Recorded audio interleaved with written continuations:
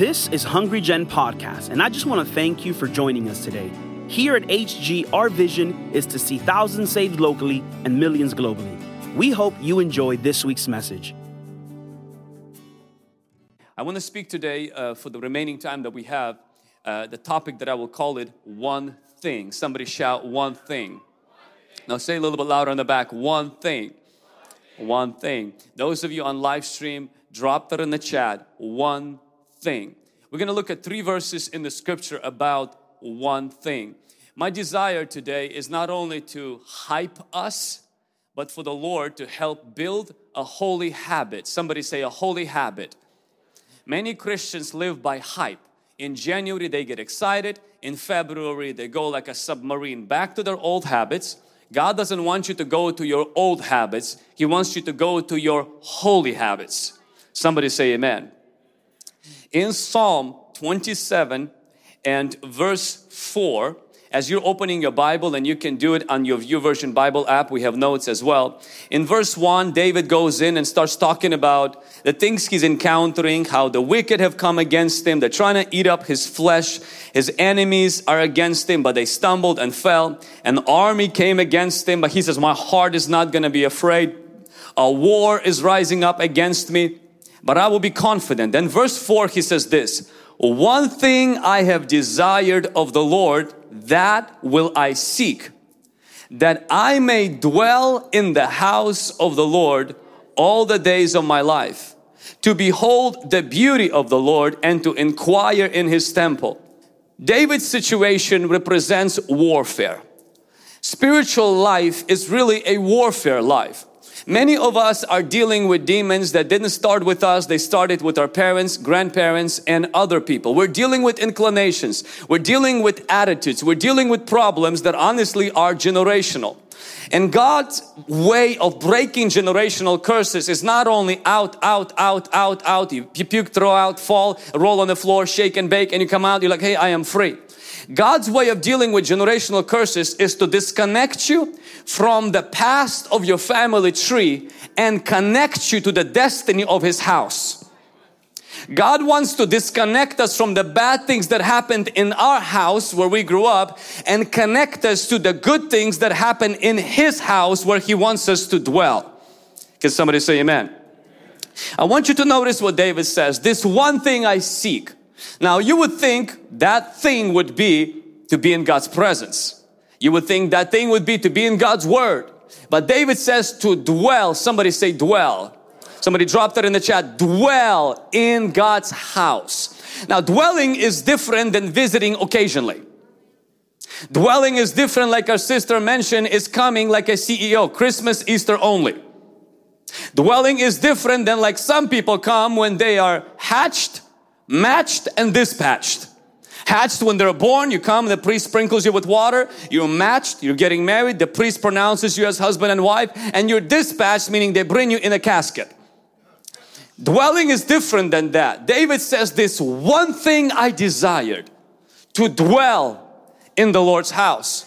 And then he says this, when I get to God's house, this is what I want to do there. Behold the beauty of God. He doesn't say when I get there, I want to gossip. He doesn't say I want to come in there and criticize. I am not there to behold everybody else's ugliness. Because we all come here, different people, different problems, different challenges. And some of us, when we come to church, we're busy beholding everybody else instead of the presence of God. And David says, I want to be grounded and planted in God's house. I want to be blessed in that house. And in that house, I have one desire. I want to behold God's beauty. I want to see the glory of God. If you come to church, I want to invite you, when worship happens, to begin to behold God's beauty. Not just the lyrics on the screen, not just how somebody else is worshiping, but begin to press into God. Altars are always empty. That means that you can freely leave your seat and come and worship at the altar. Why? Because the idea is not to just sing a song, is to behold the beauty of God. And then David says, and to inquire in the temple of God. This is why it's important to turn the house of prayer, not just into the house of preaching, but into the house of worship and the house of prayer. Somebody say amen. In Psalm 23, this guy David says things like, the Lord is my shepherd. And most of you probably have memorized that psalm, I shall not lack. He leads me beside the still waters. He makes me lay down at green pastures. He leads me in the righteous path for His name's sake. He restores my soul, and then everything goes bad. Yea, I walk through the valley of the shadow of death. I fear no evil. Your rod and your staff, they comfort me. And then He says, you prepare a table in the presence of my enemies. Then my cup, it runs over. My head is anointed with oil. Surely goodness and mercy will follow me all the days of my life. And then He ends the psalm with this. And I will dwell in the house of the Lord all the days of my life. That means whatever roller coaster life offers, whether I am in the valley or my cup is running over, whether I'm poor or I am prosperous, whether I am healthy or I am sick, I will dwell in the house of the Lord all the days of my life. In Psalm, David says, a righteous man will be like a cedar in Lebanon. And he says, and they will flourish in the courts of our God, those that are planted. Somebody shout, planted. So not those who occasionally visit, but planted in the house of God. And then he says, when they get old, they will be fruitful. So if you're older than me, you're old. You can be fruitful. I'm just kidding. You can be flourishing as you're getting old. Not cranky, not whiny, not grumpy, not like always whining and complaining. God says your old age, you will be fresh, flourishing and fruitful. Because you're grounded in God's house. I claim that promise. I say, Lord, me and my house will serve the Lord. I will dwell in God's house. And when I am old, I'm going to be as good looking as I am right now. I'm going to be anointed. I'm going to be fruitful. And I'm going to be fresh. Somebody shout, I receive. Practically, how do we apply this? 3 practical applications. We're in the church. This is not a crusade. So we want you to apply this at home. The first thing that I want you to apply, and that is this: stop saying, I don't go to church. I am the church. This is why. Theologically, it's not correct. Word church means an assembly, a gathering, ecclesia. If you've been to a school, in high school, for example, we had an assembly. Assembly meant all the students assemble together. Now imagine if I would walk around in high school and say, I am the assembly, I don't go to assembly. They would send me to a counselor's office. Why? Because an assembly is the gathering of students. It's not a gathering of a student. A church is the gathering of people. It's not one person. So technically, theologically and scripturally, you cannot walk around. I know it's a cliche. I know it will get you a lot of retweets on Twitter. And I know a lot of your friends will say, yeah, that's right. Church is not 4 walls. That's true. But church is a gathering of people. If you're not gathering with people, stop saying you are a church. It's like my liver saying, I am the body. No, you're not. You are in the body. You're an organ, but you are not the body. So I play a role in the body and you play the role in the body. So we have to shift to a biblical understanding of the church. Somebody say amen. Second practical step that we can do when it comes to dwelling this year in a local church. And that is this. If you have had a bad church experience, which means if you grew up in church, you probably should have had bad experience by now. Even if you went to a perfect church. It's important not to give up on the church when you got hurt in a church. In 2007, it was my time. I was about 21 years of age, and I wanted to get ready to be a potential husband. So I was looking for a wife. I had a house. I just needed a nice car. And so my dad recommended to get a Japanese car because he says they, save you money, they don't break a lot, and they're cheap to fix. But of course, when you're single, you're bachelor, and you walk around with little reputation, you think that you're anointed. I did not want a Toyota. I wanted something more beefy with a little turbo or something. So I went for Mazda.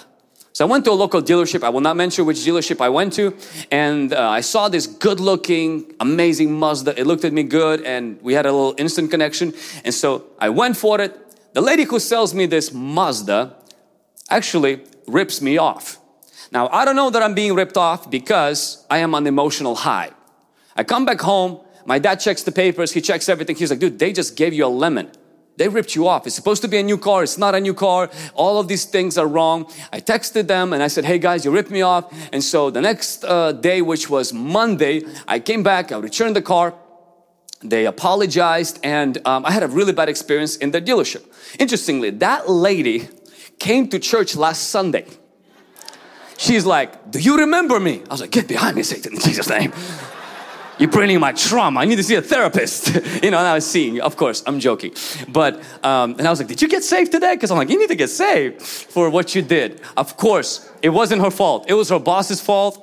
That's what every salesman says. And so, it was not her fault. She is not working there anymore. All those bosses are not working there anymore. And so we had a really fun conversation. And interesting that the next week after I returned Mazda, I went to the Toyota dealership and bought a Toyota. My hurt and bad experience at Mazda dealership did not cause me to not ride a car at all. Many people get hurt at the church, bad experience at the church, toxic leadership, abusive leadership, this and that. And so what the devil wants to do is he wants you to completely walk away from the church instead of walk away from that church. When you got hurt or maybe you had a bad experience, I want to challenge you this year. Get over that, release that, and give the church. Find a different church where you can be planted. Don't let the enemy win by making you say stay away from the church of Jesus Christ because you got hurt at a church of Jesus Christ. The same way as with me, like if I would say I am never going to drive a car now because this person disappointed me, then you know today I would have to come on the bus. And so I had to overcome. Now I'll be honest with you, I will not go to that dealership till the rest of my life. I don't care how many managers they've changed. That place, bad for me. But it doesn't mean that I'm not going to trust anybody else from this point forward. And so just because you had a bad experience, you know, you might walk away from that place. But at the same time, trust in Jesus. And I want you to try to give the Church of Jesus Christ another chance being planted in God's house. Amen. Third thing, practically, how do we apply this? And that is, for those of you who just recently gave your life to Jesus, you may be plugged in our small groups. Or maybe you've been coming, quite a few of you came up and said, what's the next step? How do I become a part of Hungry Gen? We have this thing called new membership dinner. And the dates are right behind me. If you are interested and you've been in our church for a while, we want to welcome you to become a part of this house. We're not just a ministry. We are a local church that have a vision, small groups, training for children, training for disciples and leaders. Yes, we have a global vision as well, but we are a local church and this is a great opportunity where we serve you dinner, where we share our vision, and then you get a chance to either decide to go, make a decision to be a part of it or not. Why am I speaking this on this Sunday? Because this is the first, I would say, month of this year, and this will be a good, healthy, holy decision that you can make this year for you and your family to be grounded in the church. If you don't want to be grounded at Hungry Gen, there are so many amazing churches all around in Tri-Cities. Come to me afterwards and I'll recommend you some. There are amazing churches in Tri-Cities. We're not the only church. We're not the only one that got the Holy Spirit. We're not the only one that has an amazing everything. There's amazing churches there, but I would encourage you that you find one and you get grounded and get planted in that church. One thing, somebody say one thing. I have desired to dwell in God's house. Now I want you to go to the New Testament, and that is Luke chapter 10. And those of you online, drop number 1 in the chat if you're still with us. So Luke chapter 10 and verse, I will read 42 and then give you an explanation of what happened here in the context. But one thing is needed. So my second point is one thing is needed. Say this with me, say one thing is needed. And Mary has chosen that good part, which will not be taken away from her.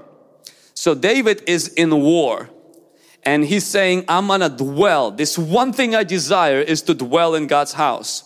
Mary is not in war. She is in worry. Demons she cannot blame because Jesus is in her living room. Jesus, along with disciples, Martha, I apologize, not Mary. are in Mary's and Martha's house, and Jesus is teaching His disciples. Martha is in the kitchen, busy. Things are not working out. The stove is probably not warming up properly. Some foods are getting like too cold. Some are getting too hot. She's just frustrated. She does not have a good day. And so Martha is worried. She has Jesus in her house. So David says, I want to be in God's house. Martha got it better. She got Jesus in her house. When you're a Christian, you have Jesus living in your heart, which is His house. Can somebody say amen? Now we go to God's house, but we also have God living in our own house. And if that is happening with you, shout amen. Now, having Jesus in your house does not automatically remove your anxiety, depression, fear, overthinking, jealousy, orphan spirit, or worry. If it would, Mary wouldn't be worried and troubled. So many Christians are living, Martha. So many Christians, especially in the Western countries, as well as those of you watching us online, live today depressed, worried, with anxiety, on antidepressants, on anxiety medication. And this is interesting. While they have Jesus in their own life. You may say, how would you explain that? Very simple. Jesus actually gives a solution to that. He tells Martha, He says, your problem is not demons. Your problem is not spells or witches. Your problem is not generational curses. And your problem is not me. Because she came blaming Jesus. She says, Jesus, why can't you do something about this? And then when she saw that Jesus wasn't taking the bait, she started to blame Mary, her sister. And Mary just like, talk to my hand, I don't hear you. She's just like focused on Jesus. And so Jesus confronts Martha and says this, Martha, Martha, one thing is needed. David's one thing was to be in God's house. Martha's one thing wasn't to get Jesus inside of her house. She already covered that. It's to spend time with Jesus at His feet and listen to His word. What does that mean? That means you can have Jesus in your heart, but if you don't spend quality time every day with Jesus, you will be no different than people down the street in your neighborhood, in your work, in your school who don't have Jesus. That's why some of us were like, well, but I got saved. I felt the tears. I felt the tingling. The weight lifted up. I came back and my depression is back in my house. What is the solution? One thing is needed. And Mary has chosen that thing, which means this one thing of spending time with Jesus every day, quality time with Jesus, is not something that comes on you. You have to choose it. It's not a personality trait. Oh, I'm just a Martha type of a person. No. I just don't have this kind of a, thing where I could just sit and enjoy Jesus. I'm more rational and I just don't have time to do that stuff. Make time. You can do that. You choose to do that. This is very practical. It's almost so simple we can teach it in the children's church right now. But if you take 15 minutes a day of uninterrupted quality time, you at the feet of Jesus, praying to Jesus, and then listening to Jesus, something is going to happen in a matter of 6 months. The worries you battle with today, you will see that they will subside. You will begin to experience victory in those areas. Paul tells us in Philippians, he says that do not be anxious for anything. And then you would think Paul will give us some really awesome positive thinking techniques. And he says, but in everything, through prayer and thanksgiving with supplication, present your requests to God. Paul's antidote for anxiety is tell God what you're worried about. Tell Him what's on your mind. People sometimes come up, especially men, I don't know what to pray about. Complain to Him. Whine to Him.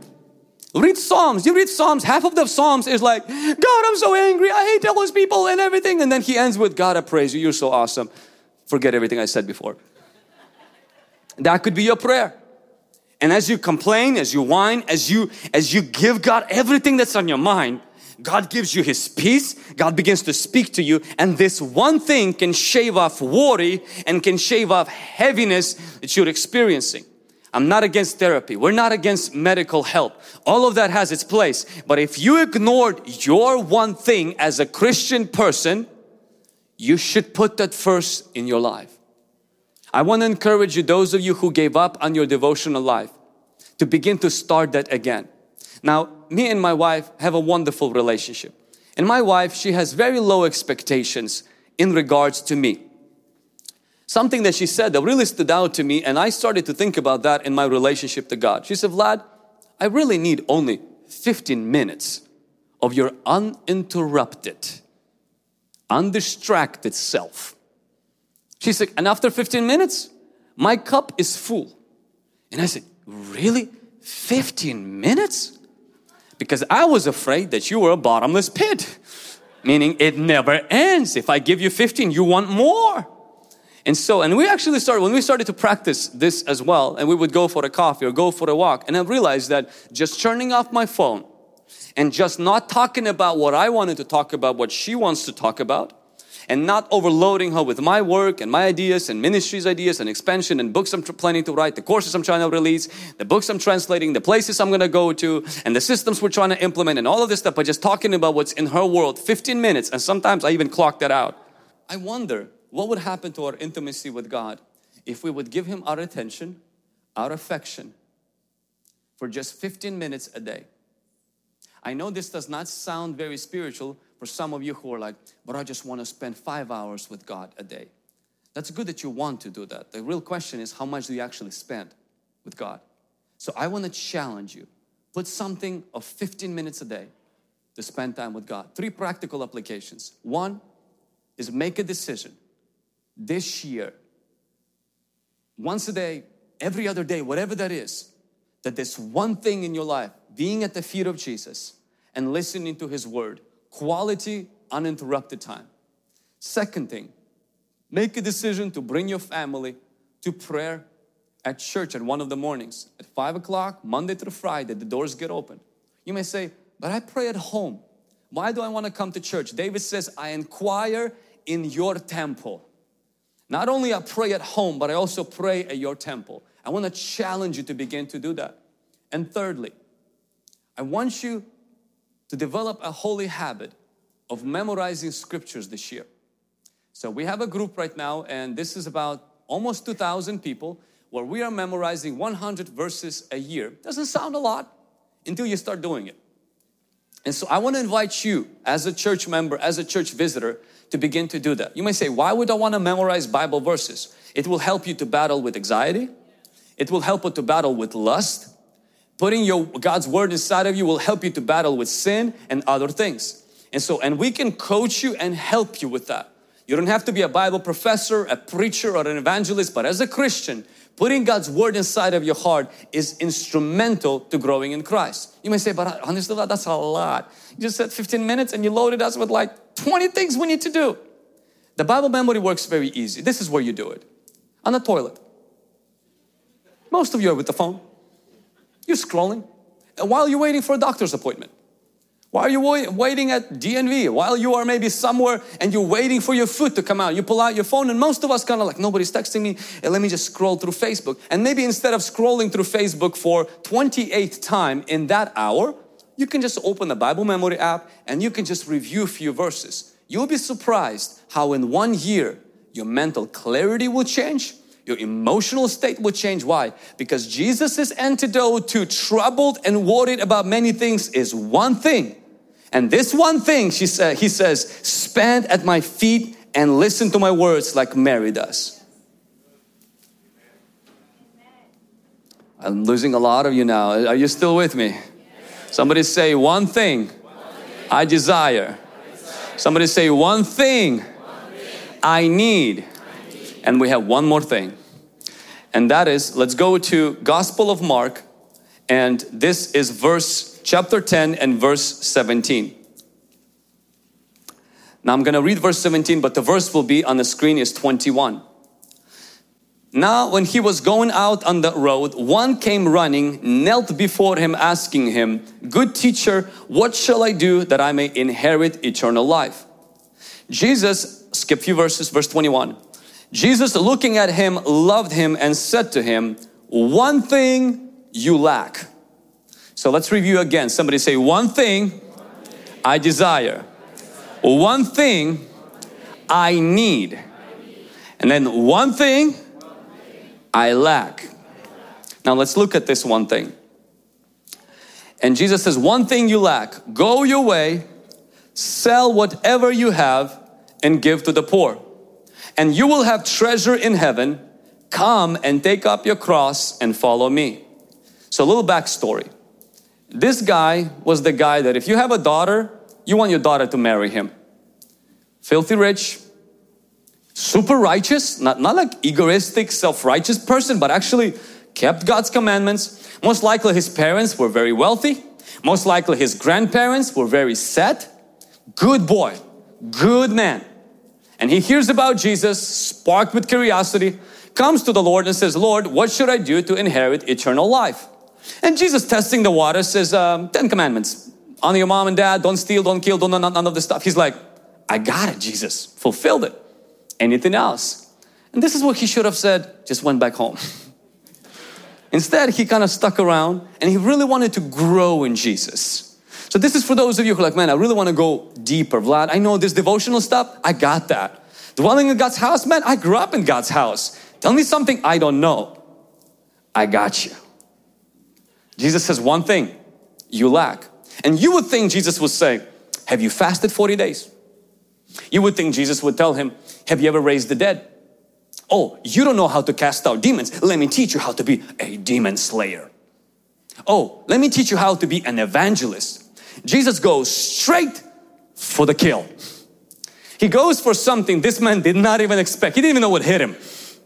Because this man, he was so good, but there was one area of his life he had an idol in that he could not think of this as an idol, because none of us do until God shines a light into that area of our life.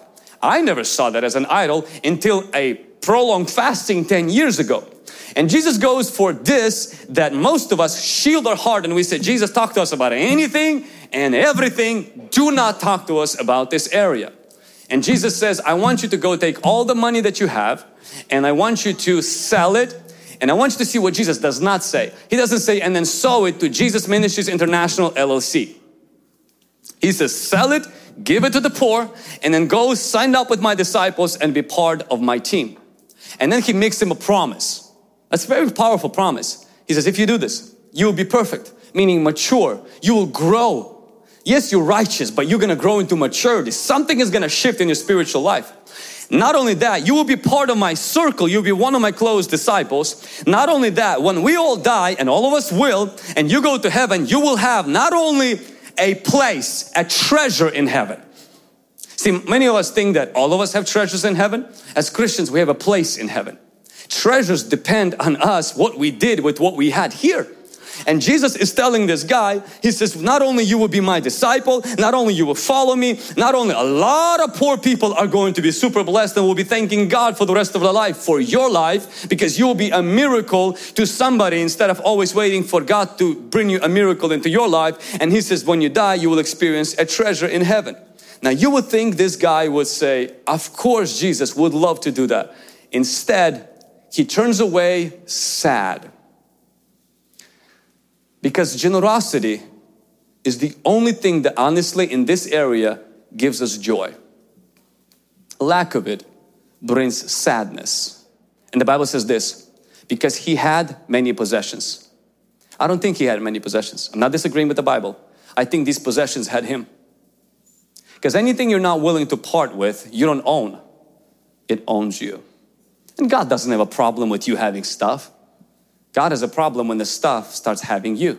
And you always contested what has you or what you have. Try to part with it. When you can't, that means you're a slave of those possessions. And those possessions have become your idol. And while you might not have a Buddha in your house, you might have something worse. Mammon. The only competition for your heart It's not the devil. Jesus doesn't say you cannot serve the devil and me. He says the devil and me or mammon.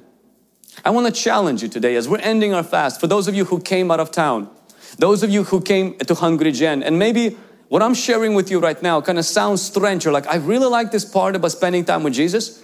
Really like the part about actually going to church. Yeah, that's really straight preacher, straightforward.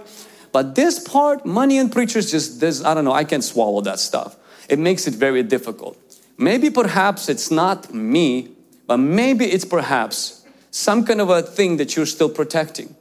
I want to challenge you and provoke you. It might not happen this month, that you begin to think in this area.